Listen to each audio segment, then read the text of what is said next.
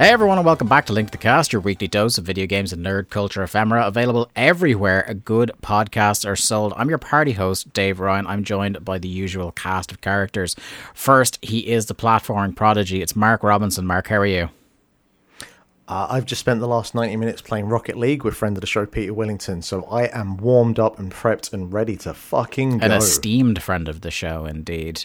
We're also joined by Chelsea's favourite son, the Sidona simp himself, the Roman Reigns of audio, the head of the table. He's just amassing nicknames like you wouldn't believe. It's Jack Lazell. 5-time main eventer of WrestleMania. Yeah, the head of the London chapter of the Eckhard Fassa fan club.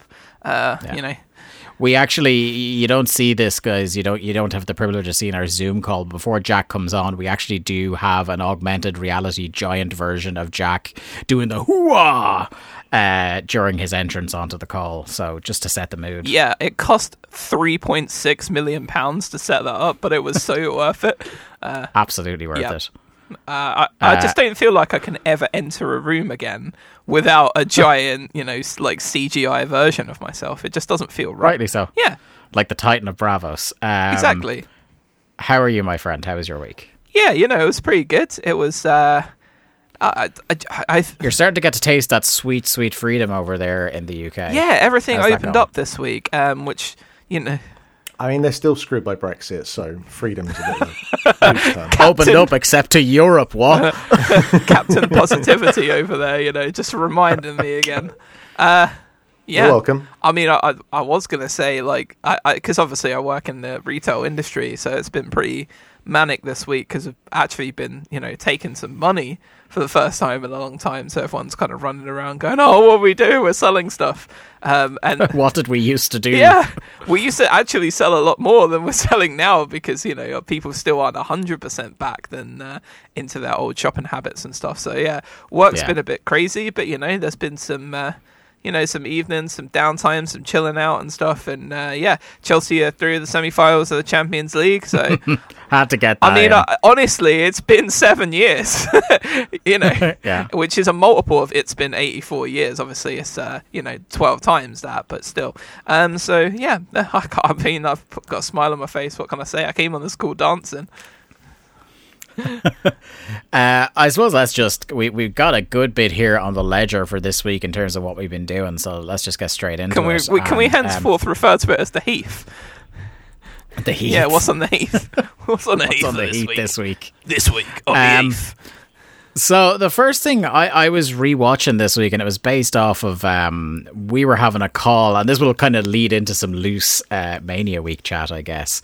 Is we were chatting on one of our calls over the weekend about MMA. I can't remember how we got round to it, and I remember the incredible John Boys of SB Nation, who does those. You've seen, I assume, Jack, seeing as you're a man for documentaries and stats, all those wacky SB Nation docs on YouTube. Have you? SB Nation is probably the best sports, like American sports, I would say, YouTube channel. Yeah. I would say my favorite of all is probably Tifo, just because it's perfect bite-sized stuff. But yeah, SB Nation, they do like these little 10-15 minute things about like beefs and let's rewind everything that led up to this moment in history and stuff.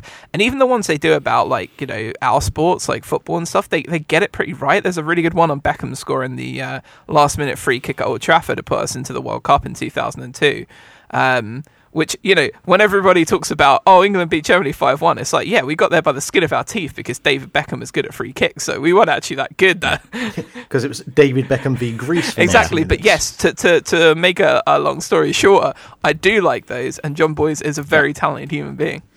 So John Boyes combined with Felix Biederman from Chapo Trap House, and they made a 5-part documentary series on the history of mixed martial arts called Fighting in the Age of Loneliness that came out I think 2019. I feel like I'd seen it right before lockdown. Are you sure that's a documentary and not a Kill Switch Engage album? Yeah, I know, right?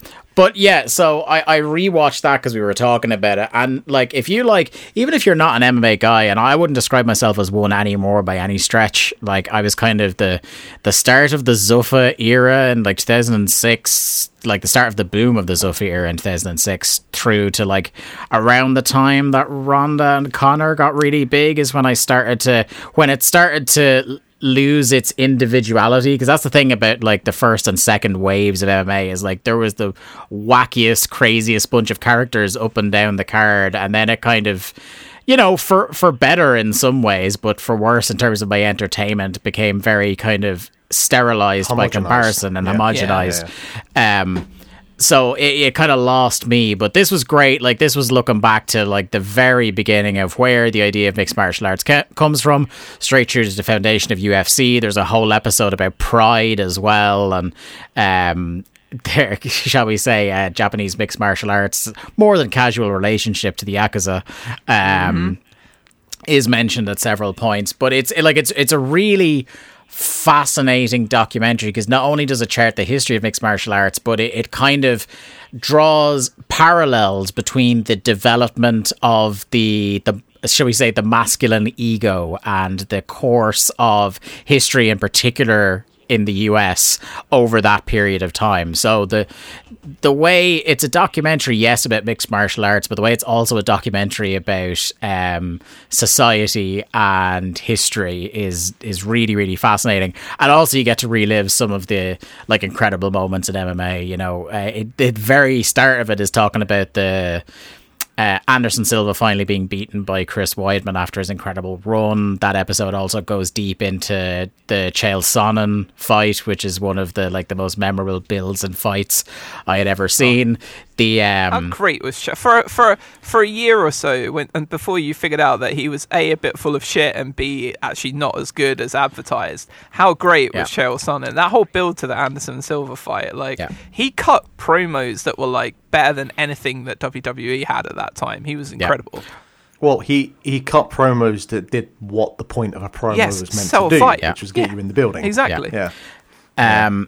So yeah, there's a lot of talk. Does it do does it do what kind of documentary is it? Is it doing sit down interviews with different people? It's all narrative photos, and as is the standard with John Boyes documentaries, Jack will know this, incredible graphics as well. It's a very pleasant, I wouldn't say it's Adam Curtis adjacent, because it doesn't have the same use of stock footage that Adam Curtis does, but it's the same kind of, I'm going to tell you a story while showing you a story, you know what I mean? Whereas I'm not going to have people sitting on a chair, like you said, the talking heads or the vox pops or anything like that. It's really, really good. It's really enthralling. I love as well that it recaps in great detail the incredible Pride Grand Prix run of Shogun Rua that made him a star. Oh. I love Shogun Rua. I'm sorry, he's one of my guys that when I was actually watching it. Yeah, it's 5 parts. I think each part is about half an hour, I want to say. Oh, thanks, Dave. Well, I'm not going to get to sleep until 2 a.m. Yeah, can't recommend it highly enough. I mean, I'm going to watch it right after this. You guys, we know what's going to happen, so... So the other 2 things I want to talk about, they're only brief, what I've been watching. I've been watching a few movies, but I'll talk about those in future weeks when I don't have as much on the heat. Sorry, Jack. But I've picked back up Twin Peaks again for the rewatch of the first 2 series and the movie before I get into Twin Peaks: The Return from a few years ago. And yeah, holy shit, it's... What I've done is...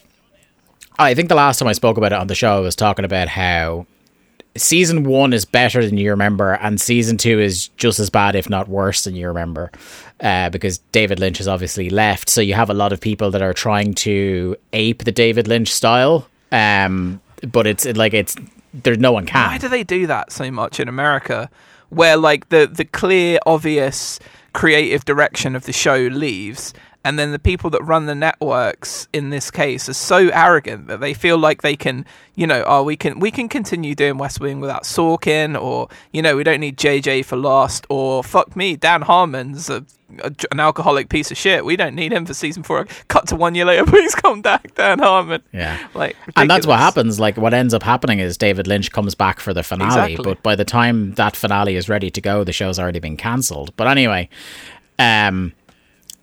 one of the things where it really loses the thread of what Twin Peaks is supposed to be, apart from the trying to ape David Lynch, is that it fundamentally misunderstands what the show is about. And season 2 becomes much more about the mystery around Laura Palmer, as in we need to get to the bottom of this, as if there's a definitive answer. But the show in season 1, yes, on the surface of it, who killed Laura Palmer is the main thrust of it, but that's not really why you're there. It's just more the narrative vehicle for spending some time with all these weirdos. And yeah, season 2 is very much like... it's so funny, like I said, trying to ape that David Lynch style, because the man operates on what you'd call dream logic, and that's not something you can't effectively replicate someone else's version of that. And even down to the way, I'm noticing little things like how the camera is held, how shots are framed, and how the camera moves in relation to characters during a scene has gone off the wall in season 2. And it's I've made that concession now when I've gone back to this. I watched 4 more episodes in the last day or so to get back on board, because season 2 is also substantially longer. And I'm kind of at the point where I've made the concession. This is just going to be fucking it's not going to be nearly as good. So I'm just going to sit back, lower my expectations, and get through it. Because I know I enjoy Fire Walk with Me. I'm in the minority there, but I enjoy Fire Walk with Me, and everybody who loves the show raves about Twin Peaks: The Return. So that's my carrot on a stick to get through, particularly the middle part of the second season, which is what I'm dreading, where it goes really, really bad to the point where, as I said, they get David Lynch back for the end of the show to pull it all back together. Was there a gas leak? Look, all I'm just saying is that the owls are not what they seem in that show. The L Word is a good show, by the way. That was some good shit back in the day. The other thing that I started watching, and it's the first time I've rewatched this since it finished, is Game of Thrones. And the reason I've started doing this is because word has kind of been trickling out that I'm not going to necessarily say the word Snyder Cut, but that there's talk that HBO might either recut or entirely reshoot the last. Oh, I mean, if they did that and they actually made it 10 episodes long, and it's weird because every single actor, in all of those interviews, there's loads of compilations on YouTube, people asking them how they thought the last season was or what they enjoyed, and all of their sentences start with. Yeah, like that. Yeah. Well, this is the thing that differentiated from the Snyder Cut for me, because I'm not precious about, look, if you want to go and tinker with your own art again and things like that, and sometimes it has gone better. I think the classic example of people going back in and tinkering with stuff and making it better is Blade Runner. If you've ever seen the theatrical version of Blade Runner, it's a terrible movie. Yeah, it only took about 95 attempts to get the true vision. I think it was 3 passes of that before they got to the final cut. Maybe a 4th.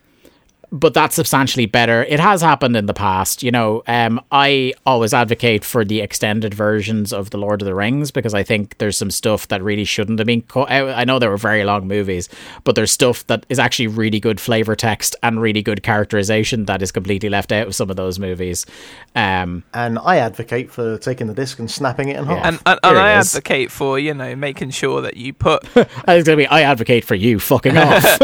I advocate for making sure you obviously put the other version of Jabba the Hutt in Star Wars: A New Hope, because that really matters. Yeah. Well, this is the thing. There's the flip side of things. George Lucas's who just can't leave well enough alone. Or the Snyder Cut thing, where something like this is brought around through a lot of bullying. I know we say that at the end of the day, the main reason they budged on it is because Zack Snyder himself really wanted to do it, and he's a guy who, as has been remarked, he's one of the few guys who can really, really get shit done in Hollywood.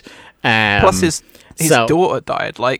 exactly. You know, he's the circumstances halfway as well. through a film and that happens, and then they completely, you know, wreck the other guy. Wrecks it basically, whatever he was trying to do, whether you think it's good or not. Like you almost have a moral obligation towards the man to let him have another crack. So the two reasons I'm kind of like on board with the idea, if it is something that does happen, is kind of, well, one, no matter what they do, they can't make it worse. I wish you hadn't said that, Dave. Oh my god. No, well, look, no, because like I just, you know what I mean. I'm not going to be invested this time. So like, if it's worse, it will just be funny. Dave, that's some like, shit you shouldn't be saying, mate. Yeah, tempting the wrath from high atop the thing. Yeah. And the other thing as well, it isn't like some massive campaign of abuse like has been happening for the Snyder Cut. It just seems like there's a lot of people who worked on the show, both in front of and behind the camera, who were really deeply unsatisfied with how it came out because they were so rushed. So that's kind of one of the upsides of a platform like, I assume it would be an HBO Max thing, is that you get the chance to do that kind of thing. So, you know, if that's something that does happen, I wouldn't object to them taking a crack at it, because again, my level of investment since that show, you know, I can't remember who it was that made that point initially, where it's like, wow, imagine the amount of cultural mind share that show had, and season 8 just burned it all the fuck away. Like, people do not talk about that show at all anymore. One of my favorite shows of all time, and now I just don't ever feel like, because do you know what? It just makes how good it was at the start depressing. It's why I don't know if I can rewatch it. Yeah, so that's I really want to, because I haven't rewatched, like, I used to rewatch the first 4.5 seasons or so, and then like that's when the Weiss and Benioff stuff really cranked up to another level then. So I wonder, like, I wonder how I'll feel about it just watching it straight through. So rather than having to wait a year for the gradual decline, I'm going straight into it. Will it be much more like bracing? But yeah, I just loved how that show was, and I'm on to season 2 now already. And season 2 is my favourite. Season 2, 3, 4 are all just so good. Like, I feel like Okay, but why? Because like, I'm not going to be watching him anytime soon. And were you a Game of Thrones guy? No. Yeah. No, that Middle Earth, not medieval, but Middle Earth fantasy. Mate. It's not my thing. It never has been. And I don't know, but I'll just stop you there. And I don't know if you agree with this, Dave. It really isn't that, especially in the first few series. Yeah. It's like backstabbing and politics and people fucking people over and again, like it's sword and I've got real life for that. It's I don't need to watch a show. It's swords and sorcery in the way that, like I said, Twin Peaks is actually a procedural investigation show. You know what I mean? Like, it's very surface level. It's as close to, for the first couple of series, I feel like it's as close to In the Loop, the film, as it is to Lord of the Rings, because it is all politics and people swearing at people and just lots of random debauchery and all sorts of crazy shit. Like, the first series I don't like as much from like the way that they shot it, mainly just because like all of their costume and wigs and stuff, you can tell they don't have as much money to spend. They look wacky, and because they're like on HBO, there's just so much sex in it. There's just so like superfluous to demands. And maybe if I was 16, I might not be saying that. I might be like, well, yeah, I really like that first series of Game of Thrones, but like, I'm 33 now, so I'm like, yeah, move past this sort of thing. That's for later. That's for the evening, private times. Yeah, but like it's just such a great political drama. It really is. It's like Tyrion Lannister for those first few series as well. Like, I mean, at that point, there was no better actor on this planet than Peter Dinklage, and I mean, I want to fucking hear the counter arguments. Yeah. And there's a lot of people who are kind of like great actors who had maybe not got their due in other things. Yeah. Like, Charles Dance is a guy who like is incredible when he shows up in anything, but I don't think had been nearly lauded as much as he should have been until he was Tywin. Yeah. And you get also like people who you never thought you'd see again in anything showing up because they had kind of aged out of other roles, like Diana Rigg. R.I.P. Yeah, to a real one. She was Hardeka Hardfassa. Oh, she was fucking awesome. That scene where her and Tywin Lannister. I believe they called her on set. They called her Acta Hardfassa. Jack, if I'm not mistaken. She really can act a Hardfassa the hell out of that role. But there's like a scene between her and Tywin where they're like basically deciding the sort of marriages that are going to shape the whole of like who's going to control Westeros. And it's just the two of them, and like no one is. Tywin Lannister sometimes is kind of boring. In he's very dogmatic, and his approach to everything is like so staid. But he's also Absolutist. incredibly intelligent and incredibly intimidating. And she is not absolutely like in any way intimidated by him, and is, if anything, kind of winding him up and having fun with him. And it's amazing to see them two just like they look like they're having a blast and like really vibing off each other. And that's when the show is great. So, like you said about remaking season 8, there's 2 episodes I don't want them to remake. I think even though like people talk about The Long Night or whatever, it's too dark. All right, well maybe you can just crank the contrast up, and because the episode itself is pretty brilliant, like really good. And the one before that, The Long Night, where A Night of the Seven Realms, where Brienne, where they're all just waiting around to die. Yeah, exactly. Basically. They're all waiting around to die, and Brienne gets knighted. Is probably the best episode in the whole season, and because it reminds you how much you love these characters and how much the dialogue and interaction between them all makes the show, and that's all kind of been removed for like this fast traveling nonsense of like going from here to there really, really quickly, and then everything happening at 100 miles an hour because they were just like, we're going to close this out and start our Star Wars series. We don't care about anything else. Yeah. Nah, mate, just remake the whole thing, change the lore, make Oberyn Martell the main character. That's what I'm saying. I mean, Pedro Pascal, like, could he be more ruling the world in the last few years? I really don't think he could. Unbowed, unbent, unbroken, as always, that the man. The guy fucking rules. I'll probably be touching back on Game of Thrones, particularly when it starts to fall off a cliff. That should be fun. But on that note, because we have plenty more to get to, we'll go to Jack, who watched the movie that should have been called Conspiracy, but wasn't. Yeah, but you know why it's Seaspiracy, right? No, I haven't seen it No, yet. but like, look at the word and see that Seaspiracy is a conspiracy, right? Yeah, but look at, take Seas, piracy. Yeah, Seas piracy. Yeah. See, like at first I agreed with you, conspiracy is better, but then when I saw the double meaning, I was like, there you go, two double. Nah. Two's better than one. Needs to be the better pun. You go with the better pun. Sorry. Yeah, I guess so, but like the Spice Girls said, is it any good? Yes, it is very good. It's one of those documentaries that you just come out of it completely and utterly depressed. Oh, good. So it's like, what was that? Social media thing from last year? What was that called? The social effect, or the hack, or whatever the fuck it was. It is like that, but with the fishing industry. So you start off thinking this is going to be about plastics in the ocean, and then you think, this is going to be about like them taking like fins off of the social dilemma. Social dilemma, that's it. Fins off of sharks and stuff, and you're like, that's also really depressing. But then it just turns into like this entire understanding of why the ocean is the way it is, and it's overfishing that is causing the vast majority of the problems.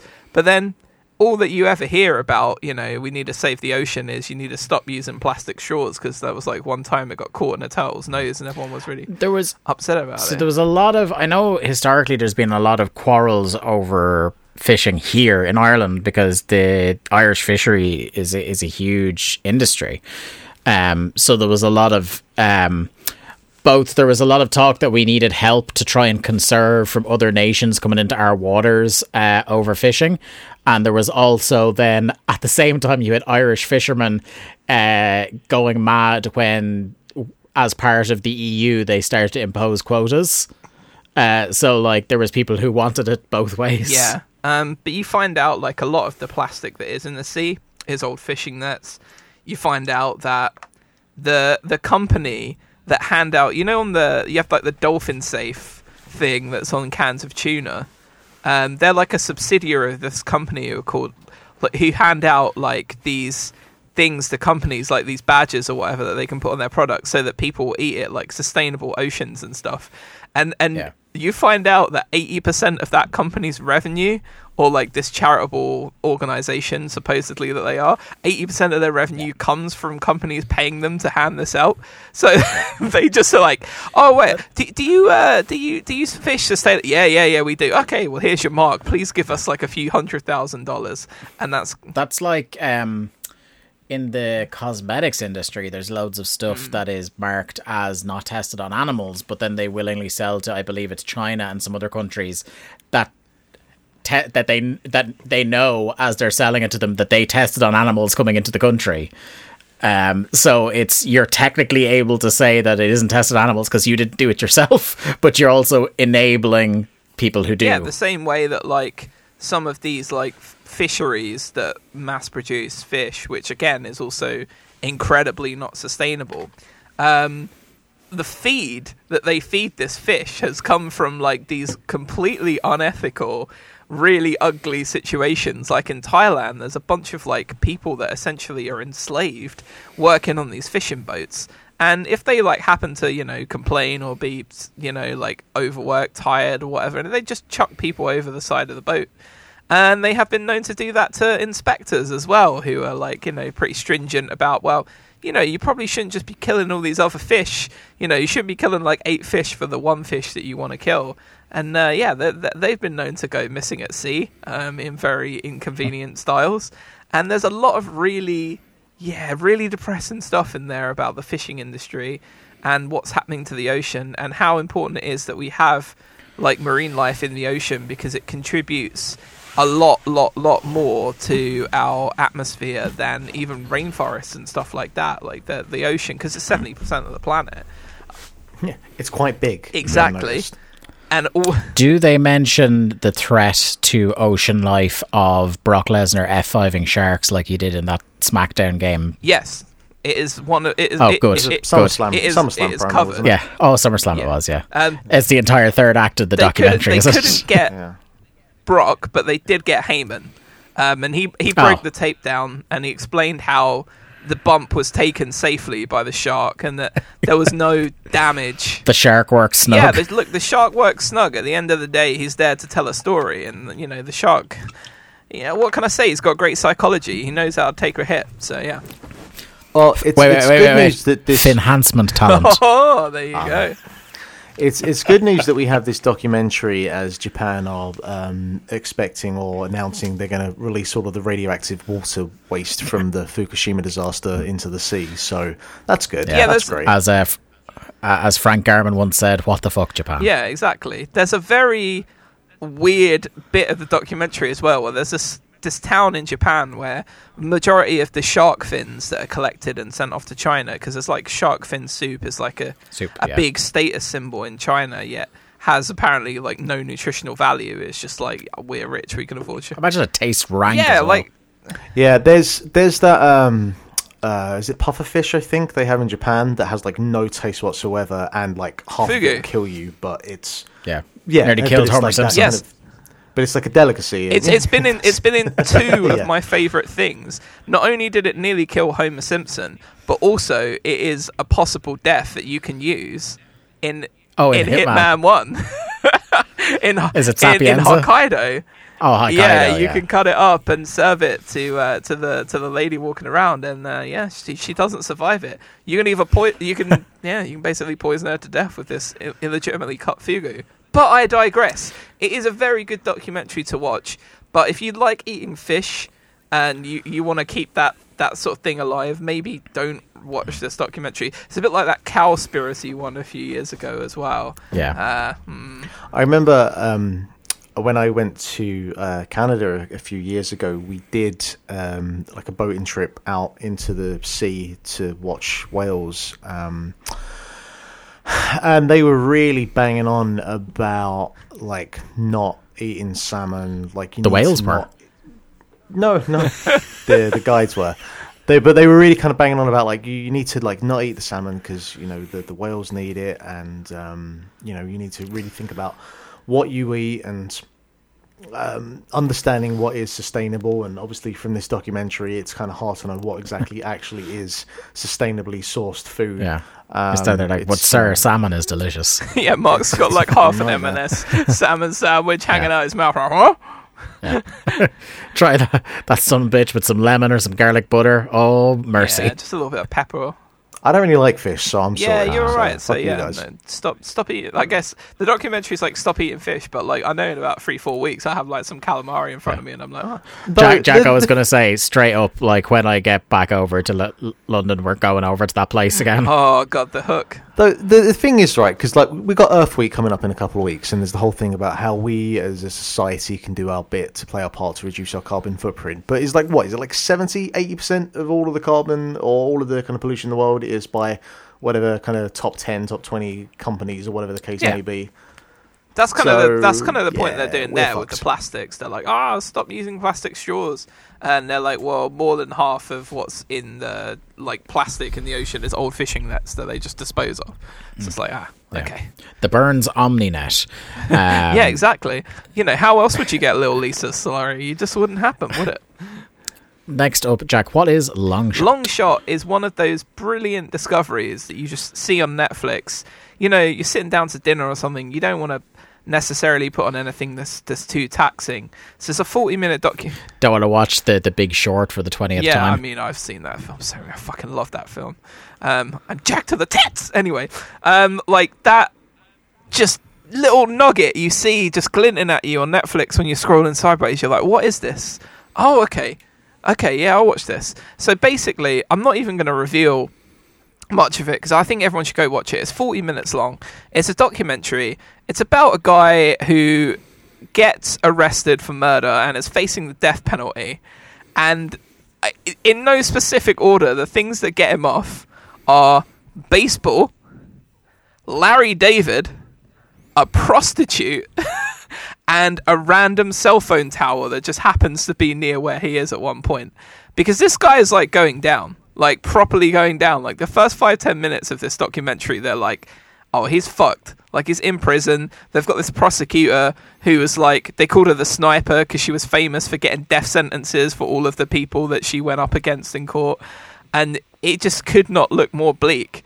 But then all of the stuff starts happening, and then halfway through the documentary, Larry David turns up, and you're like, what the fuck is going on here? And then the just serendipity of events that happen to coincide and just happened. It was so random. So many things have to just come together at the perfect right time for them to be able to identify that it wasn't this guy that did the murder. And I don't want to spoil it.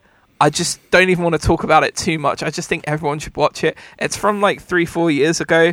I'd never heard about it. I'd never seen it. I'd never do anything about the case. Don't read about the case. Just do yourself a favor. 40 minutes on Netflix, Long Shot. Just watch it. It's a crazy story. It's so good. Mark, you haven't been really watching anything new, but you have been playing a couple of bits. So let's go to you first for games. I have.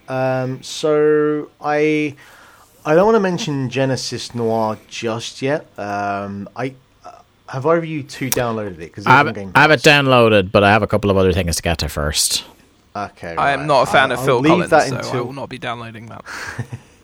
I'll leave that until I know at least one of you two has played it, because it's a very surrealistic, esoteric experience that's quite unlike anything else I've played. So I'll leave that until one of you two have at least seen like the first 10-15 minutes of what. Is Kyle MacLachlan in it? But he's not. No. Well, he could be. He could be the main character actually, because you never really kind of fully see his face. So fuck it could be. So the first thing I've been playing is the new Oddworld Soulstorm game that is on PS5 for the PS Plus and PS5. Not PS Plus for PS4. You have to buy that, and is also on the Epic Game Store, which seems like an interesting decision by Epic.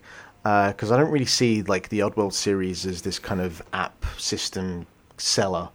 I don't see people downloading the Epic Game Store just because they need to get their fix. You see, what I'd imagine maybe it is that like there's that kind of contingent of guys who are now in their like mid to late 40s who remember Abe's Odyssey and shit like that, and now all they have is PCs. So maybe you could tempt a few dads back into gaming with that. Maybe. And so, either of you two ever play like either the original Oddworld games? Not in many, many years. Oh, you didn't have a PlayStation, right? No. It was on. Go on. You know, you go. No, I was going to say I did play some of the first one and play the demo of. I think it was like maybe there was like were there 2 games on the original PlayStation? Yeah, there was Abe's Odyssey and Abe's Exodus. Yeah, so I did play it. It's kind of, aside from the aesthetic, which is brilliant, and it's like kind of weird, off the wall, oddball strangeness. It just is a bit of a standard platformer, really, isn't it? I wouldn't say necessarily like a straight up platformer. I've always kind of considered those games more like a sort of puzzle, stealthy type of experience. But there is elements of platforming in there. But I will say, like, yeah, not necessarily being great games, but definitely kind of iconic. Like if you think of the original PlayStation, I think that those Oddworld games, it's weird because they didn't really have much exclusive IP that was kind of blowing the roof off early. So I almost feel like the fact that it has the name that it has is because it was kind of around at that time.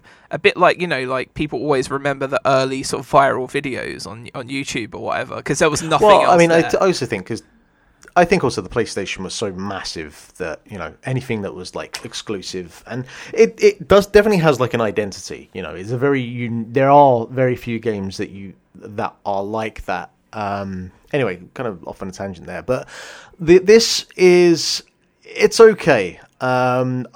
It starts off really well. I think it gets the introduction off to a strong start. I really like the kind of characterization of the Mudokons. I can't remember what the fuck they're called. The Mukiganas. And I really like Abe as...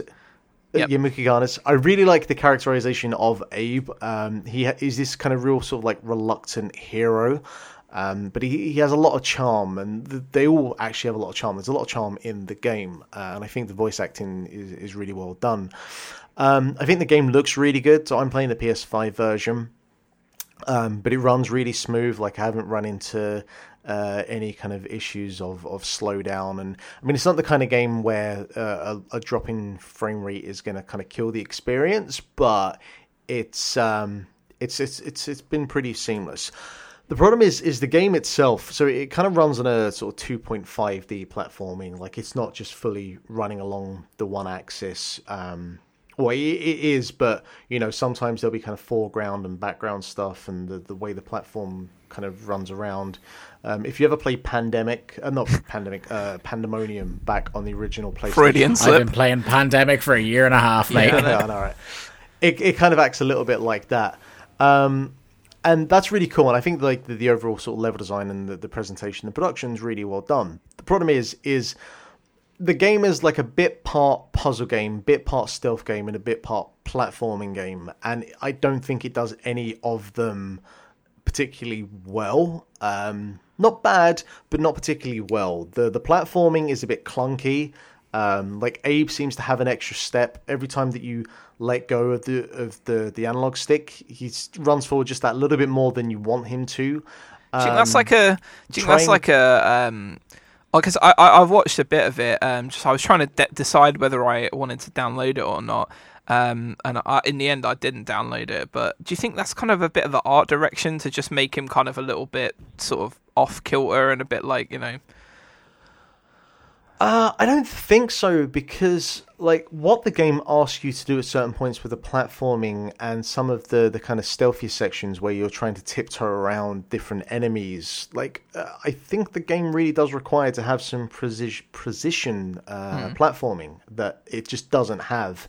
So I don't think it is an art direction. I think it's it's obviously the direction they went with, but whatever it is, I don't think it works particularly well. He moves a bit clunky, and the game isn't an outright platformer, so it doesn't need to have pixel perfect precision like a Celeste or whatever. But if you're gonna have platforms that I have to jump across and swinging bars and all this kind of stuff, it's like when you come up to the edge of a platform and you've got a platform below, you have to come up to the edge, you have to stop, you then have to press down to then like drop down to the next level. It's not a kind of seamless transition. And I can forgive that 25 years ago or so, but we're kind of past the point where that should just be like one fluid motion now, and nothing about the experience feels fluid in that I think so when I watched it, one of the things I liked, and one of the things that did feel fluid, I guess not so much to do with the controlling of the characters, but I kind of like the transition between depth of field of the platforms. So when you go into sort of almost like you're in a 2D platformer, but you kind of go into like different angles of the same background, so it almost feels like a dimension twist. I think that looked really good to me. Yeah, it has little moments like that. You're like, oh, that's pretty cool. I'm digging that. But the puzzles that are there are kind of baked into the stealth parts of the game, and it could just be me because I've never really liked stealth in video games, but I found none of those moments to be particularly enjoyable. Like, there's a whole bunch of things where you're in like a dark cave and you have to light up a flare, and there are different enemies that will be asleep, and if you wake them up, they'll come after you, so you have to tiptoe around. And none of it is a particularly kind of engaging, enjoyable experience. And that is, I think, the kind of more subjective side than what I feel is the objective side of the platforming not being great. And the one other issue as well is the game is really fucking difficult. Like, it goes from 0 to 90 in no time at all. The checkpoints are pretty brutal. I've been stuck on areas for a good, like, half an hour. And that, it kills the momentum pretty quickly. And I got to a point last night where it's asking me to... Because Abe doesn't have, like, any kind of offensive abilities. Like, the only thing he can do is he has like a kind of mind control ability where he stops where he is, and this kind of ball of light comes out of him, and you can like take over, like mind control any of the enemies around you, and then you can do whatever you want to do. Like if you want to just jump them off a high cliff, or if you want them to attack other enemies, like that's how you kind of work around those obstacles. But it takes a second or so to get that going, and like where I am at the moment, I've got this like moving platform that I'm going across to get from like one side to another, like a cable car. And there are these enemies that are flying up and down, and they have like kind of a light that if it hits you, then obviously thinking like Metal Gear Solid, where there's a particular area of radius that if an enemy spots you, then the cone of vision. The cone of vision, that's it. And it's kind of the same thing, but you don't have the time to react to it. You can't like attack them, and it's fucking ridiculous. And I'm about 3-4 hours into it, and I'm kind of at this point where I'm just like, this has gone from being challenging to now this is just not fun, and I'm not enjoying it, and I just want to turn it off and go play Wreckfest. Yeah, is there not enough charming elements about the game? Like, I know they've added cutscenes in, and there's like a story and stuff. Like, yeah, and the cutscenes and all that is really cool, and I'm really engaged with that, and I'm loving the characters and like the voice acting. But the level design is really fucking pissing me off. And I'm, I'll probably just watch a video and realize I'm doing something stupid. But it's that next step from being a fun, challenging game to just being a bit dickish. And that's kind of... Yeah, I mean, a game should never... The one thing that I think is a game should never feel unfair. Like, and if there is like a difficulty setting or whatever, then everyone should be able to find their thing. But yeah, you should always be able to have an element of control over what you're doing, and it's when you feel like you don't, it's when you feel like you're kind of relying on the game to give you a break to get through it, that's when it kind of just becomes miserable and it doesn't make you want to play anymore. Yeah, so that is, I might try and stick with it, but I'll need to figure out how to get past this part. The other thing I've been playing, a little known game, you may have heard of it, called Gears of War. Oh, the original, right? Cool. Yeah. I got so sick of Outriders not working. I've now deleted it because I tried again a week after it came out, and I still was sitting there for 15 minutes at the lobby waiting for the game to load. It is unfucking believable that that the single player part of this game still requires you to be online, and B, the fact that I couldn't actually get online to play it. So there's the start of my Gears of War review.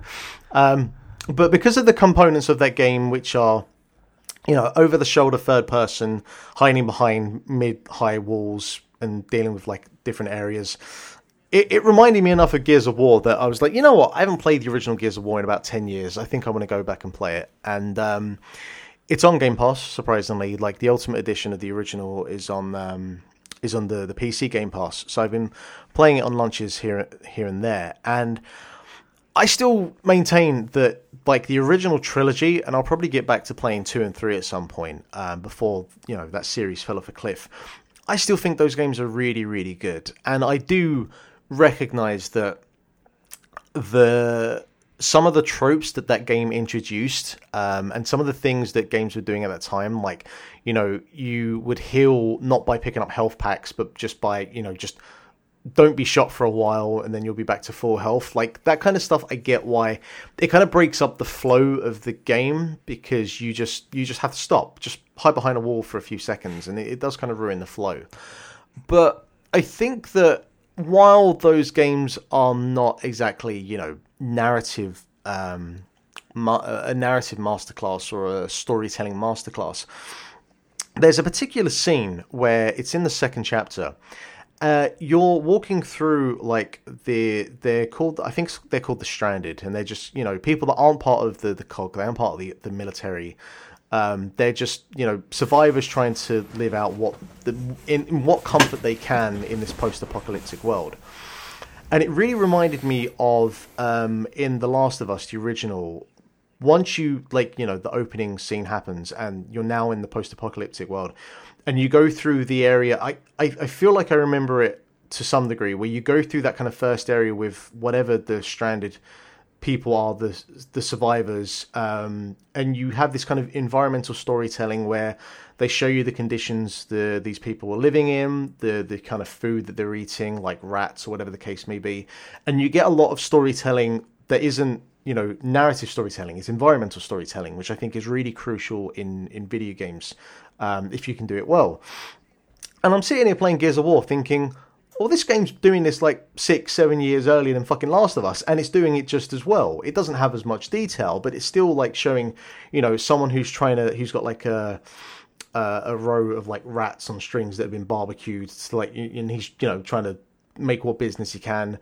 You see people living in just like the worst conditions, and it's all it's not banging you on the head with someone telling you, hey, everyone's living in bad conditions. It's just all of this detail that's thrown in there. And I, wasn't paying attention to this kind of stuff back in 2006, but looking it through modern eyes and whatever degree of a game designer I am at this point, which I'm not yet, it's all really like just not simple, but it's all really well done and well constructed, and a lot more detail than I would have thought that a game from 2006 would have. Now, obviously, this is like the kind of ultimate remastered edition, so there's probably a few touches and spruces and CGI Jabba the Hutt's thrown in for good measure. But it's across the game. It does little things like that, and it really took me by surprise. The game still feels good to play, like the combat's still solid. The one thing that I wasn't expecting is that for a game that is 15 years old, maybe a little bit more, it still has some really weird bugs that they've never gone in to fix. Like some of the AI paths that because throughout the game, for anyone who's never played it, you have like a companion with you, because like back in the day, with Gears of War, you would play the campaign with someone else. You would do like either local co-op or co-op over the internet. And that's how I played through the 3 games. But you have a companion with you if you're not playing with anyone else anyway, and he's AI tracking, like he'll end up like he'll get stuck in a loop and go around in a circle, and you either have to call him to come with you, or you just have to get so far into like the next scene that he'll then just skip forward and his path gets reset into the next scene. And there's loads of moments like that. There's moments with the enemies where their AI paths get all screwed up and they just start fucking running around in a circle. Do you get that rubber banding loads effect of where like someone runs away, then comes back, then runs away, then comes back, then runs away? Yeah, it's like that. I put a clip up on Twitter yesterday. There's loads and loads of moments like that, which I can't imagine would take that long to go in and fix, and I don't know whether it's just like the limitations of the Unreal Engine they were using at the time. Like maybe they'd have to come up to Unreal 4. Maybe they just couldn't be asked. Like it's an old. It could be. It could just be game, that as well. But it's because it's such a. I don't want to call Gears of War like a cinematic experience, but it is kind of like a big action blockbuster type game that. You know, it incorporates elements of like cinematography or that kind of big cinematic experience. And when you have those little moments that happen, it does kind of break you out of the immersion of what you're experiencing when, you know, a character gets stuck in that loop.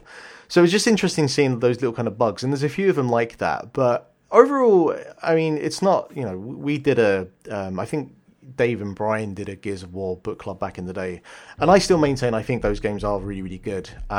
They never needed to make Judgment, they never needed to make 4 or 5, and they never need to make another one again. Like they should have ended with a trilogy. Yeah.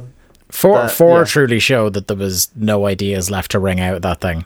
No, there really, really wasn't. But you know, and then 5 was just like, what about 4? But ice and Dave Bautista. Yeah, I mean, that's pretty good. The thing is, they didn't invent cover shooters, but they perfected that formula so much that so many people started switching up. Like Grand Theft Auto's combat became heavily influenced by Gears of War. So it is one of the most influential games ever, I think, when it comes to like gunfire combat and third person gunplay. Yeah, and it feels really satisfying. Like, and the fucking at the active reload, like I wish more games would use that. It's such a satisfying thing. In some ways, yes, but also I've had other games with it that don't do it nearly as well, and I'm just like, fuck you. You need to do it as well. Then, if you're going to do it right. Otherwise, don't do it at all. FIFA has active reload now. Essentially, it has for the last 2 years. Essentially, where you hit the button once to shoot,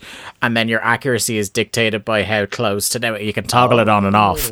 A little meter starts, and if you get it in the green, then it is more on target. So you might actually be better at the last 2 FIFAs.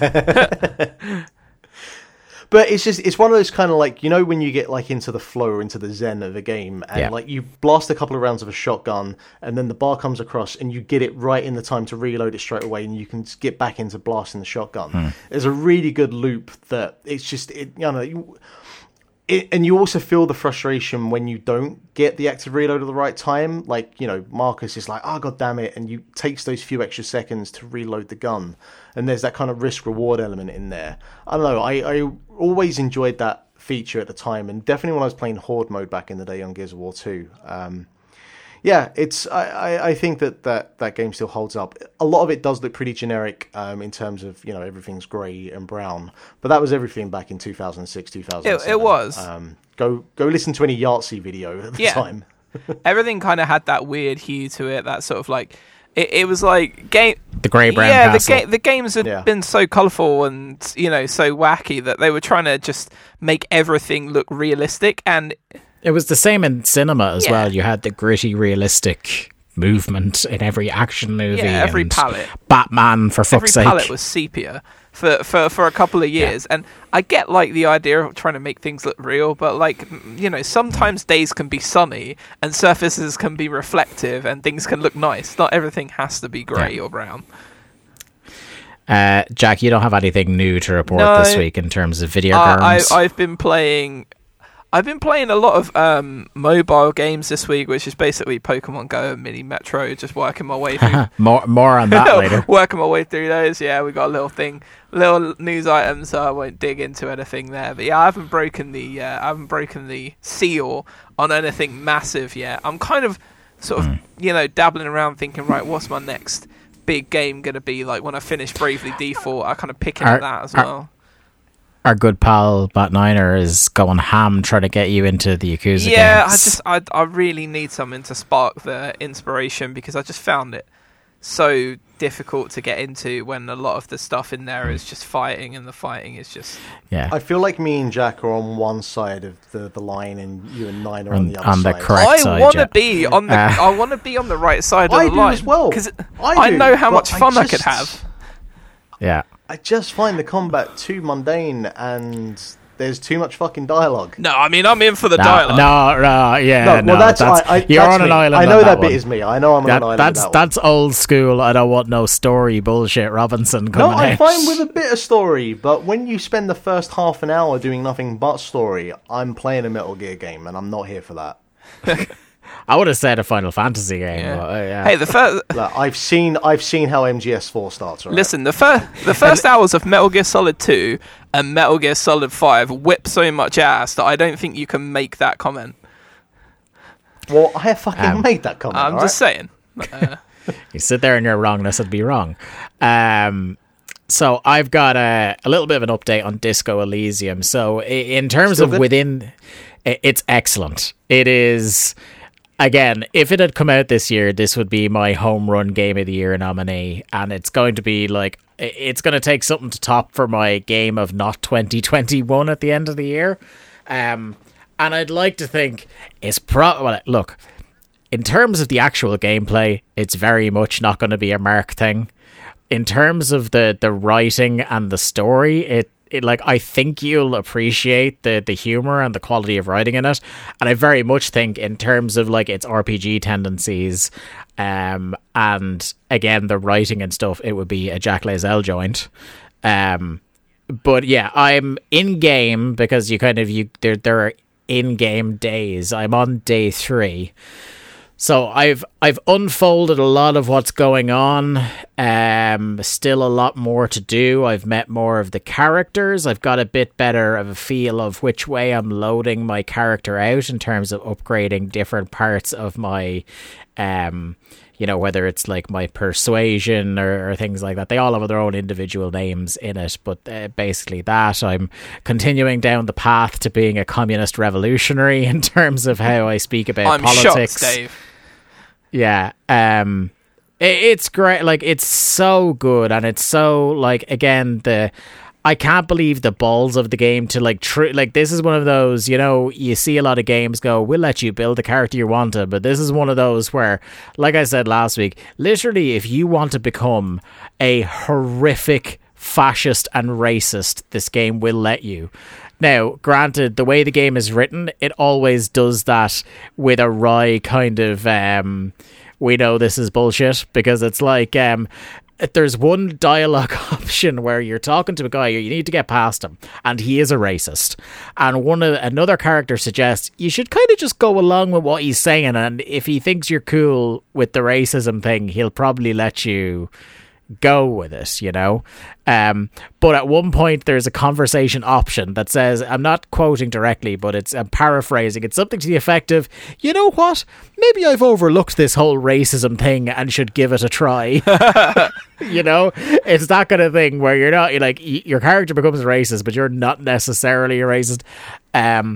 Like I said, there's the stuff with the electrochemical thing where you're sitting there, and if there was one point where I got into this apartment I hadn't been allowed into before, and you had to go up to the rooftop to talk to the woman. But before, you could walk in and search the apartment before you go upstairs to learn more about her, which helps you unlock other options when you get up to chat to her. And one of the things you can do is look in her medicine cabinet, and one of them, like, your Kim Kitsuragi, who is your partner on the case, you're just like, oh, what's this? And he explains it to you, and he goes, it's basically prescription strength speed. And the electrochemical part of your brain is just going, take it. And then, like, your options are, put it back in the cabinet. You could try roll the dice, because again, like I said, a lot of these things are dictated by dice rolls. The chances of success are affected by the way you conduct conversations and build out your character with upgrades and things like that. So there's an option to try and palm it without your partner seeing, and I think in my loadout I had an 11% chance of succeeding trying to take it without him noticing. And then the third option is like, just fucking take it in plain sight. It's really good. The world, like I said, the world and the writing is really what wins me over. It feels so lived in, so grimy. The art style, where it's kind of like just a gross oil painting, is great. How every different character is just this different kind of weirdo is great. And you really can get yourself completely lost in side quests and in just standing around talking to people just about what they think about different fucking stuff. It's really good. It did one of those things, I won't explain the circumstances under which it happened, but it did this thing where it did a fake out game over on me, and it completely got me. I was hook, line, and sinker. The way it did it made it think like, oh, this is like the early bad ending. Oh, fuck, because it gave me title screen and everything, and it made me restart a new game, and it did almost the entire intro to the game again. I'm like, oh, fuck's sake, I've absolutely fucked it. Before kind of like dissolving me back into where I'd been, and I just like passed the fuck out or something. It's such a clever game, and it's so well made, and they've been supporting that shit on PS5 like you wouldn't believe. I think there's been 4 patches since it came out to fix little tiny things, because I have not noticed anything wrong with the game at all in my playthrough so far. So they're really like fine-tuning that fucking thing. And it is fantastic. I think it's only €30, and I've already got more than that out of it in terms of like entertainment value. And it's one that's gonna stay with me for a long time. The other game I'm only going to mention passingly because it just came out the night before we sat down here, and that is Darkside Detective: A Fumble in the Dark, the sequel to one of my most championed games I've ever done on the podcast, the Darkside Detective, made by Spooky Doorway over in Galway, in this fine nation of ours. And yeah, it is exactly what I wanted from another Darkside Detective. It is a much more well-budgeted game in terms of like there are more cases available in the game. The cases are more detailed. There is more going on in each level. The levels are, even the first one is considerably bigger than any of the ones in the first one. There are already interesting ways, without spoiling it, that they subvert the way you were doing the point and click stuff in the first one. And it has, most importantly for me, kept not only the cool kind of theremin inspired sci-fi soundtrack, but it has also kept the really pitch perfect sense of humor for what I want from something like Darkside Detective. Don't get a lot of theremin these days. No, not enough anyway. Where are you playing that? I'm playing it on Switch, and that's something else I was going to mention. Thank you for reminding me, Mark, is that compared to how that ran at first on the first one ran at first on Switch, it handles much better. So they've definitely ironed out the kinks, because when it got ported to the first one got ported to Switch, it was a little bit cumbersome, and there's sometimes where the controls would just kind of seize up and not work, and you'd have to quit the game and stuff. That could just be the Joy-Cons altogether, because I finally have Joy-Con drift. It's just not usable anymore. So my Switch is kind of sitting there not doing much until I get a new pair of Joy-Cons. Yeah, my Splatoon Joy-Cons are fucked now. One of the right shoulder one is just stuck in. Good stuff. Yeah, it's just stuck. Remind me, because I never played the original Darkside Detective, but you said like point and click. So yeah, is that the kind of core? Yeah, it's a pixel art style point and click adventure. Set in a fictional town of Twin Lakes, get it? Where you're part of the Darkside police force, and it's you and your deputy Dooley solving the crimes in the first one. I think there's 6 cases, and there was a bonus Christmas episode in the first one. And in this one, I can't remember how many there are, but there's more. And yeah, point and click is how you do it, and it is the classic, like, as well as being a subversion and a parody in some ways of those games, as well as all the sci-fi and fantasy stuff I've mentioned before in talking about the first game. It's also a love letter to them, because it does that kind of thing where you need to get thing A for thing B, and sometimes you're combining different items, and it does take a little bit of... It's not quite as obtuse as something like Grim Fandango. Or Day of the Tentacle, yeah. Some of those LucasArts games where there is the only logic there is to the only logic to trying to figure out some of those puzzles is to already know the answer and reverse engineer from there. I have found I've had to brute force through a lot of the puzzles when trying to play Day of the Tentacle specifically. Yeah. There's one in particular in Grim Fandango with water balloons. That is like legendarily, who the hell would put 2 and 2 together there and get 4?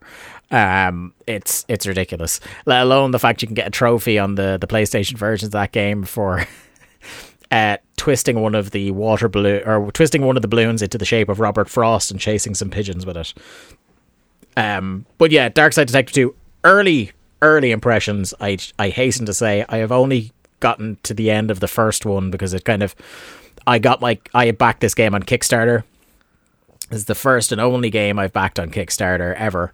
And I got my code for it the night before it came out, so it was kind of the cool, it's not out yet and I get to play it kind of thing. So I blitzed through it a little bit. It is out now. I don't know how much it is because again I just got the code for it, but it's, if point and click is your thing, those Darkside Detective games are good. And support small independent studios and support Irish game development as well. Point and click has never been my go-to, but if you say it's got the humor aspect down, and I'm trying to become more, narrative Robinson, and get my hooks into those types of games. I'll give it a spin. My suggestion to you would probably get the first one. It's probably cheap on Steam and on Switch, with the second one just having come out, and give that dip into that and see if it's your jam. I just got to hook up the big boy P. Spence. Get on Game Pass. Right? Damn straight. So that's all I've been playing anyway. Let's move over into the news. And speaking of small independents, we had an indie showcase from Nintendo this week, and not a huge amount of stuff in terms of new "this blew my face off" announcements, but I think the headliners here, one of Mark's ones that he talked about a bit on previous episodes, Art of Rally, is coming to Switch. Oh yeah, I honestly was surprised that it wasn't already on Switch, but B was very happy to see that it's been announced because it looks home on the Switch. Yeah. So it's a good shout. Yeah, a sequel to Oxenfree. I didn't even know there was a sequel to Oxenfree coming, but Oxenfree 2 is coming to Switch. I'm so happy about that. I can't say enough good things about the original Oxenfree. It's one of my favourite little horror games of the last I don't know how many years.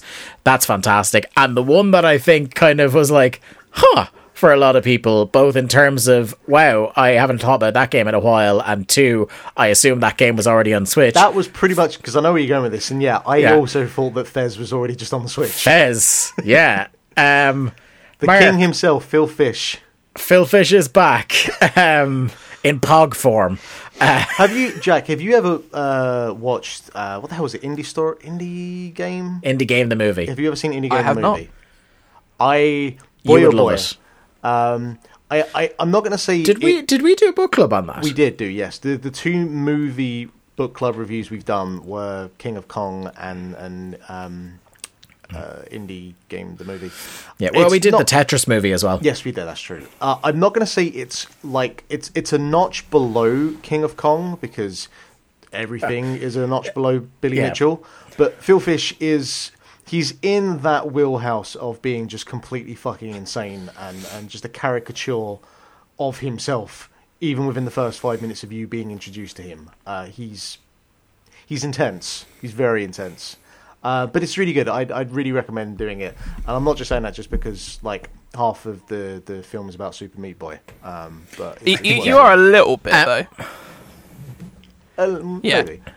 Also, just to say, one of the other big announcements in that was Teenage Mutant Ninja Turtles: Shredder's Revenge, which just looks like a Game Boy Advance game, and I'm all for that. It looks dope. I suppose on the week where they announced a new Switch Lite that is very reminiscent of a Game Boy Advance in terms of its colouring. But hey, Fez. That game was pretty cool back in the day when you detached it from the weird asshole who made it. I remember really enjoying playing that thing on my Vita. Were you a Fez guy back in the day, Mark? Would you recommend that people pick up Fez now? Do you think it'd hold up? I wouldn't say I'm a massive Fez fan, because part of the problem with that game is it's one of those games where you really need a notepad. and you know, you spend a fair amount of time not looking at the screen trying to figure shit out. And I can't say that is my go-to type of gaming experience, but I do think it's a pretty pivotal. You know, if you wanted to make like the 4 pillars of indie games in like in the late of the last decade, I think you could make a case for Fez being one of them. I love that your reference is the 4 pillars rather than like Mount Rushmore. No, well, this is because this is me, of course. It's a very Mark Robinson comparison. But yeah, it's like right up there with Alan Forel not knowing what the Molly Malone statue is, but knowing where the Burger King on Grafton Street was. But I'd have to imagine the amount of people that have done like a full 100% completion of Fez without looking at any guides is probably about 4 people. And Phil Fish is one of them. So yeah, he might not even be. Probably not. No. Also, a fucking House of the Dead remake, just like dropped like that. I know. House of the Dead is not exactly, it's not say like Resident Evil or whatever. But in terms of light gun rail shooters, it is one of the more kind of pivotal games of that genre. It made me think about, like, were people out there going, House of the Dead, man, bring it back? Like, was there a big... I mean, I probably play it. I really fucking like playing that, when I go to the arcades. I feel like I'm Gersby going, like, where's the Shenmue love coming from, do you know? But yeah, whatever. There's also, like, speaking of games that are launching soon, sorry to cut across you, Jack, but something that we... don't get to mention in our individual news stories here is that Picross S6 is coming out next week, baby. Sorted. Yeah. So, as you were saying, Jack, I just wanted to I was going to say that Picross... No, I'm not really going to say that. So, of these ones, I'd say the one that I'm probably most interested in and most excited is probably Ollie Ollie World, because Ollie Ollie was a pretty cool game. And Ollie Ollie World, the trailer kind of looked a little bit like Ollie Ollie meets Trials. And yeah... I'm excited that could be pretty awesome, because that's had a massive, like, if you compare it to the way that the original game looked, they've clearly invested a lot of time in kind of upping how the presentation of that game is. And I'm just a sucker kind of for any skateboarding game, and this one's kind of it's more that sort of downhill style, what they originally thought Tony Hawk's was going to be before it turned into what it was. And so I'm hyped for the new Ollie Ollie World, and I hope it comes. Hope it's going to be on Switch, obviously, because it was the Nindies or whatever. So yeah, hope it. I feel like we've got a few skateboarding games. Like I don't know what happened to Skatebird. That seems to have evaporated. But there's I want to say Skate World is a game that's in development. There's a few at the moment, and but Ollie Ollie Ollie is a great game.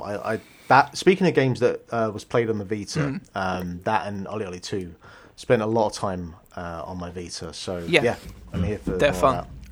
What was the other game that Roll7 made? With that fucking like rabbit in a suit, that pixel art game. Barry would know because it was his avatar for a while. Damn. Oh, No More Heroes, because that was what I was thinking. It's the other one. Is it Not a Hero? Not a Hero. Yeah. That was good. Roll7, good developers. We had our first PlayStation 5 firmware update that we've had in quite a while. And it's kind of a lot of quality of life stuff that went in, stuff that kind of like paves the way for other things in the future. But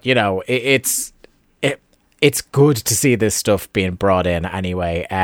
The big ticket thing that people are talking about is that you're now allowed to move your stuff onto external USB storage.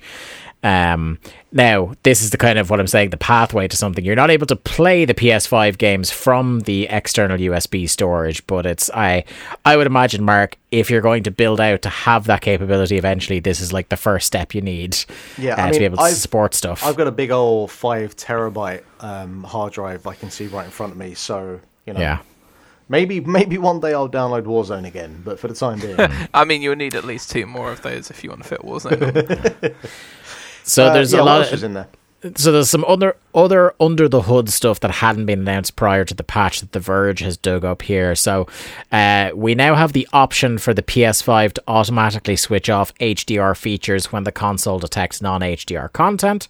120 Hz support for 1080p PC monitors is now supported. Finally, there is options to link your console and TV power, so your TV switches off when you power, or switches on when you power up your PS5, or your PS5 powers into rest mode when you turn off your telly. So that is a pretty nifty little feature there. Do you know what they still haven't got though? I still can't just hold down the PS button and then get the option to turn off. I still have to press like 3 buttons. I don't know why that fucking thing was implemented that way, because I still hold down the PS button. Oh yeah, my brain has like still not been configured to tapping. I'm doing it much less than I was, but I feel like that's the kind of PlayStation version of, where you accidentally write the wrong year for almost all of January on stuff. Like that's my version of that. Yeah.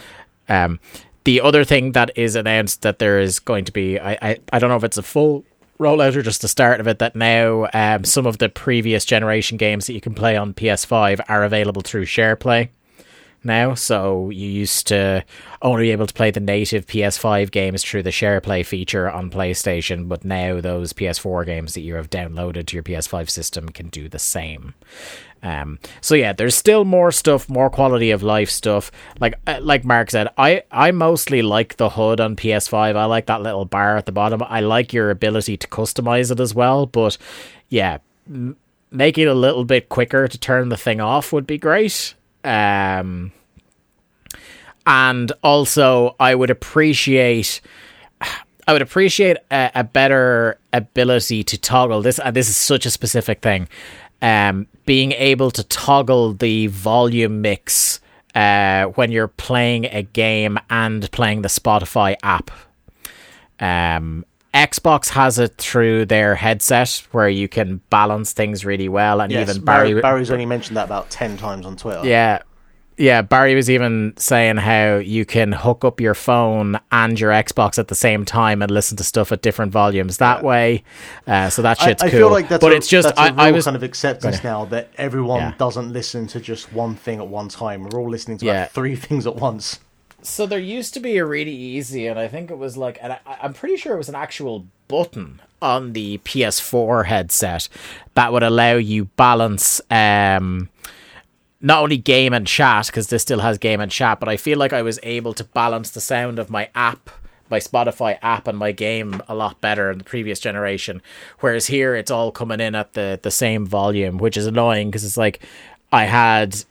Again, it's such a first world problem. There was one night where my phone was dead. I wanted to listen to a podcast while I played FIFA, and I was like, I'll just boot up the Spotify app and listen to a podcast through my PlayStation headset. And it was just so frustrating because I had to either go into FIFA and turn down all the sounds manually in FIFA, or just listen to them at the same volume and drive myself insane. Dave, there's only so many times you can listen to that Mundial podcast about Ronaldo's PSV run, so, That's what you think. Responsible for half the plays on that. Yeah. So now we'll go over to Jack's Pokemon Go corner. There is a bug. New bug just dropped, and not a bug type Pokemon. Jack, please tell me what this latest controversy in the world of Pokemon Go is. Have they finally dropped Missing Go into the game? You gotta be going up and down that Cinnabar Island coastline, son. Otherwise, you ain't getting shit. How much of my childhood I wasted doing that? Yeah, I know. Do you know what I remember? Just a sidebar. There was like so I used to collect the Merlin football stickers, as many people my age kind of did, and I think there's it's the equivalent to the Panini thing now, but for every single season they used to do. And when it first came out, Pokemon Red and Blue, they had a combined Pokemon cards and Pokemon Game Boy and football stickers thing, which felt like an event that was entirely created for just me. At Pickett's Lock, which is maybe 4 or 5 miles away from my house. So I was like, oh, hell yeah. So there were people there that were playing, and there were these guys, and they were they looked like they knew their shit when it comes to battles. So I'm taking all my Pokemon over there. I'm like, oh, I'll see how I crack on against these guys. And they were like, is your Elite Four all messed up? Where you can view your Elite Four? Because if you do the Missing Go cheat. And I was like, yeah. And they were like, "Oh, you've done the cheating. You can't play this." And they were getting really arsy about letting me play just because I'd done the thing with the rare candies. Like everyone had, really, everyone at our age that found out about that glitch was doing that shit. Like it's. I remember like the only thing I trained up to level 100 legitimately was my my original Bulbasaur, which of course by that point was a tanky ass Venusaur, and that was the only one they would let me use. So I was like, I don't want to play you fucking elitist pricks. Anyway, Pokemon Go. Not that still offends me all these years later. I mean, that must have been 20 years ago, I would say. And I can still remember that like sniffy look I got from that one dude. But yeah, so Pokemon Go have this thing where they update the app quite regularly. I'd say once every sort of 2 weeks. And if you don't update it, eventually they kind of force you to update it because of the way that the game is. That when they introduce something, it might not work on the new version of the app. So we have to do the same thing with our games. In the meantime and between time, people who haven't updated the app, when they release something new in the game, there are glitches sometimes. And this one was pretty damn hilarious because basically 2 new Pokemon came into the game, which were Skrelp and Clauncher. And aside from the fact that all week I've been singing Skrelp, I need somebody Skrelp, not just anybody Skrelp, they're pretty kind of lame Pokemon, and they don't really, they're not like effective in the PvP game or whatever. But they're so lame, I can't immediately visualize what the fuck they actually. Yeah, look I mean, like. Clauncher's kind of okay. It's like a sort of blue version of Krabby, but with less character and one massive ass claw. And then like Skrelp just evolves into Dragalge, which is kind of cool, but then again not as cool as like a Kingdra or something like that. Anyway, people that hadn't updated the app, basically these new Pokemon were completely invisible to them. So so they're trying to catch these like new things that they're advertising, like, yeah, we've got Rivals Week and we're dropping these in, and yeah, they couldn't even see them in the game. So yeah, it was a very hasty press release from Niantic, as they've been having a bit of a shocker lately because the Team Rocket stops that are within the game, Mark, and the Team Rocket balloons. Yeah. If you've noticed in the last few weeks, if you've played at all, they've disappeared from the game because after the latest update, there was a glitch where the whole game was just freezing if you tried to battle a Team Rocket leader. So basically, at the moment, anyone that has any Team Rocket related things in the game, they just can't do them because there's just no Team Rocket presence in the game at all. So that's kind of a thing. And they got some pretty terrible press a few weeks ago. Kind of similar to Call of Duty, when all of the big people came out against the cheating and stuff, like all of the big YouTubers, all of the big Pokemon Go YouTubers came out because the eggs in the game are essentially Airsats loot boxes. Like, they can argue whatever they want. Like, you don't have to do the eggs, it's just whether you can be bothered or not. But when you do, they are essentially loot boxes. You don't know what you're going to get. They kind of dropped a patch into the game where you could see what you could potentially get. But they did an event, and one of the Pokemon that you could get was Happiny, which is the pre-evolved form of Chansey, and the only way to get it, because it's a baby Pokemon, was from an egg. And the Silph Road, who do a lot of kind of data stuff in Pokemon Go, because they're very secretive about all of their percentages and stuff, worked out that it was about a 1% chance. So there were people spending money on egg incubators and stuff like that. Boy. And that's not and it happened about, I want to say, just about a year ago. They had the same thing with a new Pokemon that they brought into the game, which was Dino, however you want to pronounce it, which is like the dragon that kind of evolves into the three-headed Hydra, which is really fucking cool. Oh yeah, and everybody basically wants that as and the shiny version of that and stuff. And it was a similar sort of 1% thing, and they took an absolute shoo-in from everybody, and they've done it again. So basically, a lot of the people in the community came out and did really sort of well balanced and well argued YouTube videos, sort of saying about you can't have a system that is telling you that you can hatch Pokemon and then not really give people the percentages of what the chance of that is, because it's incredibly dishonest. It's the one thing about the game that still annoys me. I'm not a big egg hatching guy, really. I mean, there's occasional Pokemon. The ones that I don't have are usually the baby forms, just because I don't really like to chase after eggs or whatever. But the people in there that do, you get one free egg incubator, and you can hold up to 12 eggs. So people obviously buy additional ones to go through all of the pages of their eggs or whatever, and that's not cheap. So there are people hatching like 50, 60 of these things and still not getting the Blissey. I wonder, like, if that would qualify, because you've got countries like Belgium where loot boxes are Hot banned. Belgium. Like, I'd wonder if that, because for me that pretty much qualifies as a loot box as far as I'm concerned. Yeah. And because when you're a game like Pokemon Go, you're as big as it gets. The visibility is really there on you. You have to be very careful about the types of things you implement, and when you have a practice, like if you have something in there that has a 1% chance, I really feel you need to make that clear, upright and center, because at that point you've communicated and said, look, hey, if you want to try and get this, it's 1%. We've made it very clear it's very hard to get this. But if you don't make that like up front and center and make it kind of like addressed in a way where like, hey, yeah, you can catch this, that's not a good time. Yeah. That's One thing they've done as well. This is my final Pokemon Go segment. I'm sorry, I'm looking at Dave, and he's just furious. Is they've really shown their ass this week in the sense that there's currently a thing in the game at the moment where it's like if 40 million raids are completed, so 40, and it doesn't have to necessarily be like a legendary raid, or it could just be any raids, but it's just one of those like global events, like, but you unlock a 2x catch Stardust, right? But if you think about it, these 40 million raids, say like everyone gets 1 free raid pass a day, and there's going to be people that do 1 raid a day.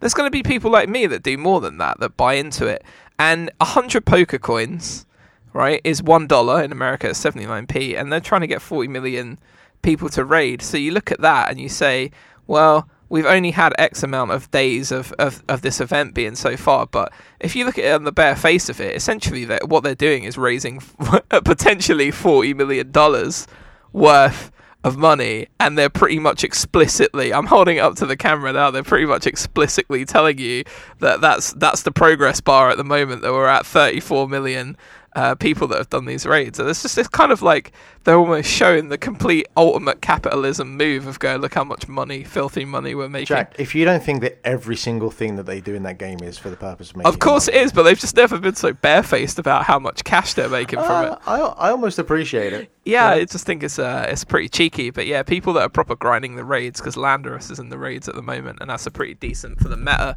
game in terms of not only like PvP, but like PvE raids and stuff like that. So people are going hard for that shit, and yeah. I kind of like, I've tuned out of Pokemon Go over the last couple of weeks, and I kind of feel okay with it. Yeah. Like, I'd been looking at my phone a little bit too much, and I've swapped out Pokemon Go for Duolingo, and I feel like that's a much more productive... Welcome. Yeah, that's much smarter to do. My hard sell did the job. I'm on to my 9th attempt at learning Japanese, so we'll see how long that lasts. What is Good that stuff. in Japanese? What is the number 9 in Japanese? I don't know, I've only got them to 7, which is Nana. I think it's Q. Okay. I've only been learning the Hiranga at the moment. I'm not doing like actual... Oh, it is. You'll in a couple of lessons time you get to counting. Okay. Yeah. Okay. Because I think it's before the first checkpoint anyway that I learned to count up to 12. I saw Mark. Sorry, I saw you post something about Duolingo, and I thought at first you were talking about Dua Lipa, and I was like, that is the most unusual thing for Mark to be listening to. Like, why is he so into Dua Lipa? I don't mind Dua Lipa. She's yeah, alright. I mean, that's exactly it, though, isn't it? She's just. Yeah, she's had a couple of songs. She's just aggressively all right, and like she's a fantastic singer. Don't get me wrong. But sometimes all you want, like, you just want to watch a film or listen to The a Ham song. Sandwich or Keen or Dua Lipa awards. Sometimes I just want to play Vin Diesel's Wheelman. Yeah, all right? I'd say she's above Keen though. If we were doing like a scale of all right, I think I'd rather listen to Dua Lipa for an hour than Keen for an hour. But that's yeah. fair. But yeah, that's what I just thought. Like, Mark's into Dua Lipa now, and I didn't even question it. I just accepted it. But that makes more sense. This is what happens when you scroll through Twitter at speed where you're not really taking any of it in. I'll take the next story. CD Projekt vows to stick with embattled. Speaking of flagrant Cyberpunk dishonesty. 27/7 this fucking thing. CD Projekt have vowed to stick with this fucking game despite concern about the state of the game and the studio's ability to turn it around. Now, again, the way they made this sound was like, do you know what? We're going to stay in there, we're going to fight, and we're going to make it better. But what's really funny to me is, like, one, of course you fucking are, because you've dug yourselves into this hole. And number two, also of course you are, because this week as well, in a story that I forgot to include, they announced that the launch window for Cyberpunk 2077 tripled the launch window of The Witcher 3. But does that include like everything that then got returned and refunded, or is that literally just like we sold X amount up? Is it gross or net? That's what we need to know. Yeah. All right, with your business insider terms. Business insider terms, gross or net. So what he meant was, is it the bigger number or is it the smaller number? Dave, if I had two potatoes and one of them was bigger... Go on, sorry. Upon release in December... If the returns left one train station at 60 miles... Two trains are travelling, one from Chicago, one from New York. Yeah, go on. Cyberpunk suffered from a raft of crippling technical issues, particularly on consoles, and failed to live up to the expectations set by its pre-release marketing. I don't want to get into everything about what happened, because we already know that from now. This is brand new information to me. What happened? So amid CD Projekt's uphill challenge to save Cyberpunk, some have wondered whether the studio would be better off leaving the game behind and moving on to other things. But in a new interview with Reuters, joint Chief Executive Adam Kaczynski insisted that CD Projekt is sticking with the game. He says, I don't see an option to shelve Cyberpunk. He said, we are convinced that we can bring the game to such a state that we can be proud of it and therefore successfully sell it for years to come. Probably should have done that at launch, but that's just me. It's been over 100 days since Cyberpunk was pulled from the PlayStation Store. Perhaps the priority for CD Projekt is to convince Sony to sell the game once again. The recent 1.2 patch was a step towards this. You have to convince the world's biggest supplier of games to sell your game again. That is... How much have you fucked up there? Like, I understand that you probably don't want to shelve it because you have made a commitment. Like, I mean, how they've been working on this game for what, 8, 9 years? They can't shelve it. The next 2 years minimum is probably laid out on supporting the game anyway, even before all this, and releasing expansions and making money off expansions, which now will be money in a fire if they don't fix it. And there's, because I know, like, isn't there a fucking like Tesla car in the game, and like they've probably got a bunch of licensing deals and shit, and there's probably half the reason why the game was released when it was, even though it was like, I don't know, 60% complete, if that. So there's probably a bunch of agreements in place, which means they have to stick with this game. And, you know, like, it really probably is in their best interest to do a Herculean effort to try and turn around the PR on this game and the company as a whole at the moment. The PR's never coming round. Well, look, I mean... You saw what they did with No Man's Sky, and that wasn't necessarily all of Hello Games' fault. Like, a large portion of the blame is laid at the hands of Sony there. And it took them, like, at least a year, but they fixed it. They did. And it's, But like, the a problem as really well- full experience now. And the problem as well is, like, that is also kind of a big open-ended game, where, as far as I'm concerned, Cyberpunk isn't. It's finite. So... I don't know, like, unless they do plan to fucking bolt on a GTA Online mode, which, I don't know, I feel like the game probably could have, like, some sort of online mode. But God, imagine them trying to make that. I wouldn't want to fucking play that, considering the state of what the single-player campaign is at the moment. So, they're going to stick with it. I mean, they did lay out, like, a plan, like a roadmap for the year.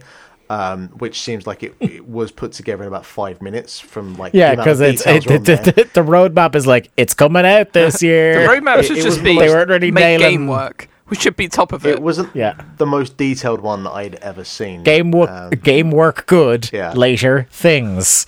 So I imagine it's probably not the last we're going to hear about Cyberpunk this year. Because the thing I was thinking, because we were talking about at the start of like last year's Game of the Year.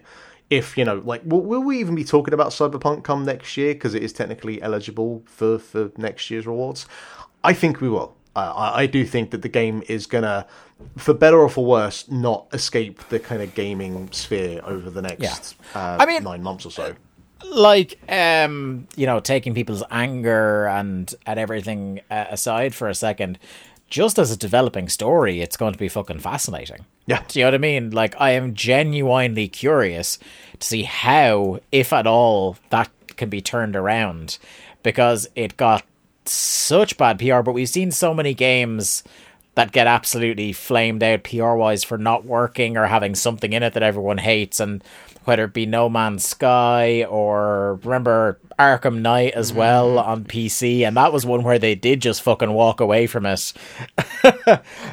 So, like, it will be real interesting to see where this thing, like, what's the narrative by Christmas around Cyberpunk. But by the way, they could not just walk away from this. Like, the lawsuits they would be subjected to for a start. It's like, you promised me a game, you delivered a broken mess, and then you just walked away like like nothing had happened, and then used the old Homer Simpson. It was like that when I got here. Because also, I mean, I don't know what happens in terms of like returning or even more refunds, but like, not to say that would tank the company, but that can't, the bottom line couldn't be good if they were to walk away at this point. They're too far in. I kind of feel like they would have made their money. The fact that Sony took it off the store says to me that it was probably going to be a case of it costing Sony a bunch of money. Yeah. They were afraid that they would be liable for selling this. Yeah. So I don't know how those deals work out, whether like Sony give them an initial amount of cash to have the game on the store, and then from there on out they take a certain cut of the percentage of whatever it sells. Maybe Sony was just like, look, it's not worth it at all for us. We've already overspent. I feel like there was a story not that long ago that detailed what the cut each store gets is, because that was part of the Epic game thing. When that came out, they tried to undercut Steam by taking substantially less of a cut than Steam does on transactions. But yeah, and then there was that and the ongoing punch-up they're having with Apple as well. So, Apple have so many punch-ups, it's kind of hard to remember all of them. Yeah, but I the other thing as well, and I think this is actually the most crucial thing that we're not talking about at the moment, because it's probably something that will come out in the ensuing months via Jason Schreier, most likely, is like what the dev team are going through. Because, like, one of the big controversies with the game and with these bigger games is obviously crunch. And if anyone was stupid enough to think that, right, the game has gone gold, the devs are going to have a couple of weeks of holiday, and it's going to be nice and plain sailing, and they're going to get their bonuses, and always going to be good in the world. No, I would imagine they are working as hard, if not harder, to try and get this fucking thing in some sort of playable state. Probably. And that sucks. That sucks really bad. Our final news story, we might as well stay with Mark for this one, because it's about his Game of the Year 2021, Outriders. This fucking people are losing up to 100 hours of progress in this game. Imagine fucking playing this thing for 100 hours. But it feels like the kind of sick thing that Brian By the would way, do. like, I'm looking at this Outriders story. It's so apropos. We just talked about Cyberpunk 2077. I want to get the lapels of the guy responsible for Outriders and just go, did you not learn anything from what happened with Cyberpunk that you would now release a similarly broken piece of shit and completely ruin your company based on the back of it? Well, I mean, the thing with Outriders, I don't think the game as a whole is broken. The servers are just not working. I've seen like some stuff from Sterling, like Jim Sterling seems to have encountered a whole bunch of other types of bugs and whatever. My experience actually in game playing it is not so much that it's broken as in just it's a bang average game. Like that's my kind of bigger issue I have with it, and the fact that the writing is the worst fucking thing I've experienced in a long time. Sounds like my time that I spent with Cyberpunk before I just jacked that in altogether. Yeah. But fortunately, I didn't have to spend 60, 70 quid to begin with. Did you get a refund for it? Do you know what? I didn't get a refund for it. I just left it because I was like, in my head, I was like, if this game, is fixed, then I'm still gonna have to go back and play it probably, because if they get it right, it's got the potential to be a really good game. Now I kind of regret that. What are we, 5 months down the road and it's still a piece of shit? It's still a broken, buggy. And I feel like I've seen some, not deep discounts, but I've seen the game get, discounted in certain I bet you areas could get it where- on eBay for 20 quid or something at the moment if you... Probably. Yeah. Someone's trying to get that fucking PS4 copy somewhere or something. That's probably going to be worth a couple of Yeah. quid in a few years' time. So some Outriders players are reporting the continuation of a worrying inventory wipe bug that in some cases has scrubbed nearly 100 hours of investment in the game. Outriders' first big patch went live on, I think it was the 11th of April. On the PC and PS4, and also on PS5 as well, and some players soon reported their inventories had been wiped. Affected players sounded distraught, reporting that the bug has cost them loot gathered after tens of hours, if not more, of grinding. Like thousands of others today, first logging after patch, I was greeted by this on my level 50 gear 94-hour Devastator, said Redditor OK Entertainment 112. Today I was going to be leveling my last piece of gear to 50. Me and two friends were celebrating our build completions. Everything has gone. 94 hours of lost. Almost complete build lost. This is a joke. Naked at login. Server can't connect. Yada yada. Like everyone else. I'm pretty sure if you've leveled up something to 50 on Outriders, then you would be celebrating, because you are in fact celibate. Yeah. This inventory wipe bug has affected Outriders since launch, and it seems that People Can Fly, the developers behind the game, and Square Enix are having trouble squashing it. On Thursday, People Can Fly said that it was working on restorations for players who were affected by these wipes, and in patch notes, the developer said that the update fixed the multiplayer crash that can result in client players having their inventory wiped, but clearly it hasn't done the trick. People Can Fly have issued an apology, and they said they are looking into it. I can't imagine it's the easiest thing in the world to just get fixed, so, I know that players are frustrated, but, I haven't looked into it. I'm sure there are, I'm sure the community team for that game are taking an absolute bashing that they don't deserve. But, I'm sure that this is not just a 5-minute fix. Yeah, but I still have no sympathy for the game. No, of course. The one thing that you want to hold fast is whatever people have achieved in your game up to that point, because that is, to use a wrestling phrase, is turn the channel heat, isn't it? If you've grafted for something and you don't have it anymore, you're like, well, there's no point in playing this anymore, and then you just walk away and play something else instead. And it speaks to just the server issues the game is having, and why the decision to have the game be this always online game is just baffling to me. When will people learn about that shit, man? I don't know. But they say their plan is they're still working on restoration for all affected accounts. But it's this restoration plan that has added further stress to players who have invested so much into their character builds. Players, particularly those that have reached the end game, are spending a lot of time and effort trying to obtain items with what they call god rolls that will push their character build to optimal heights. The god roll grind is one of the chief pursuits of endgame players.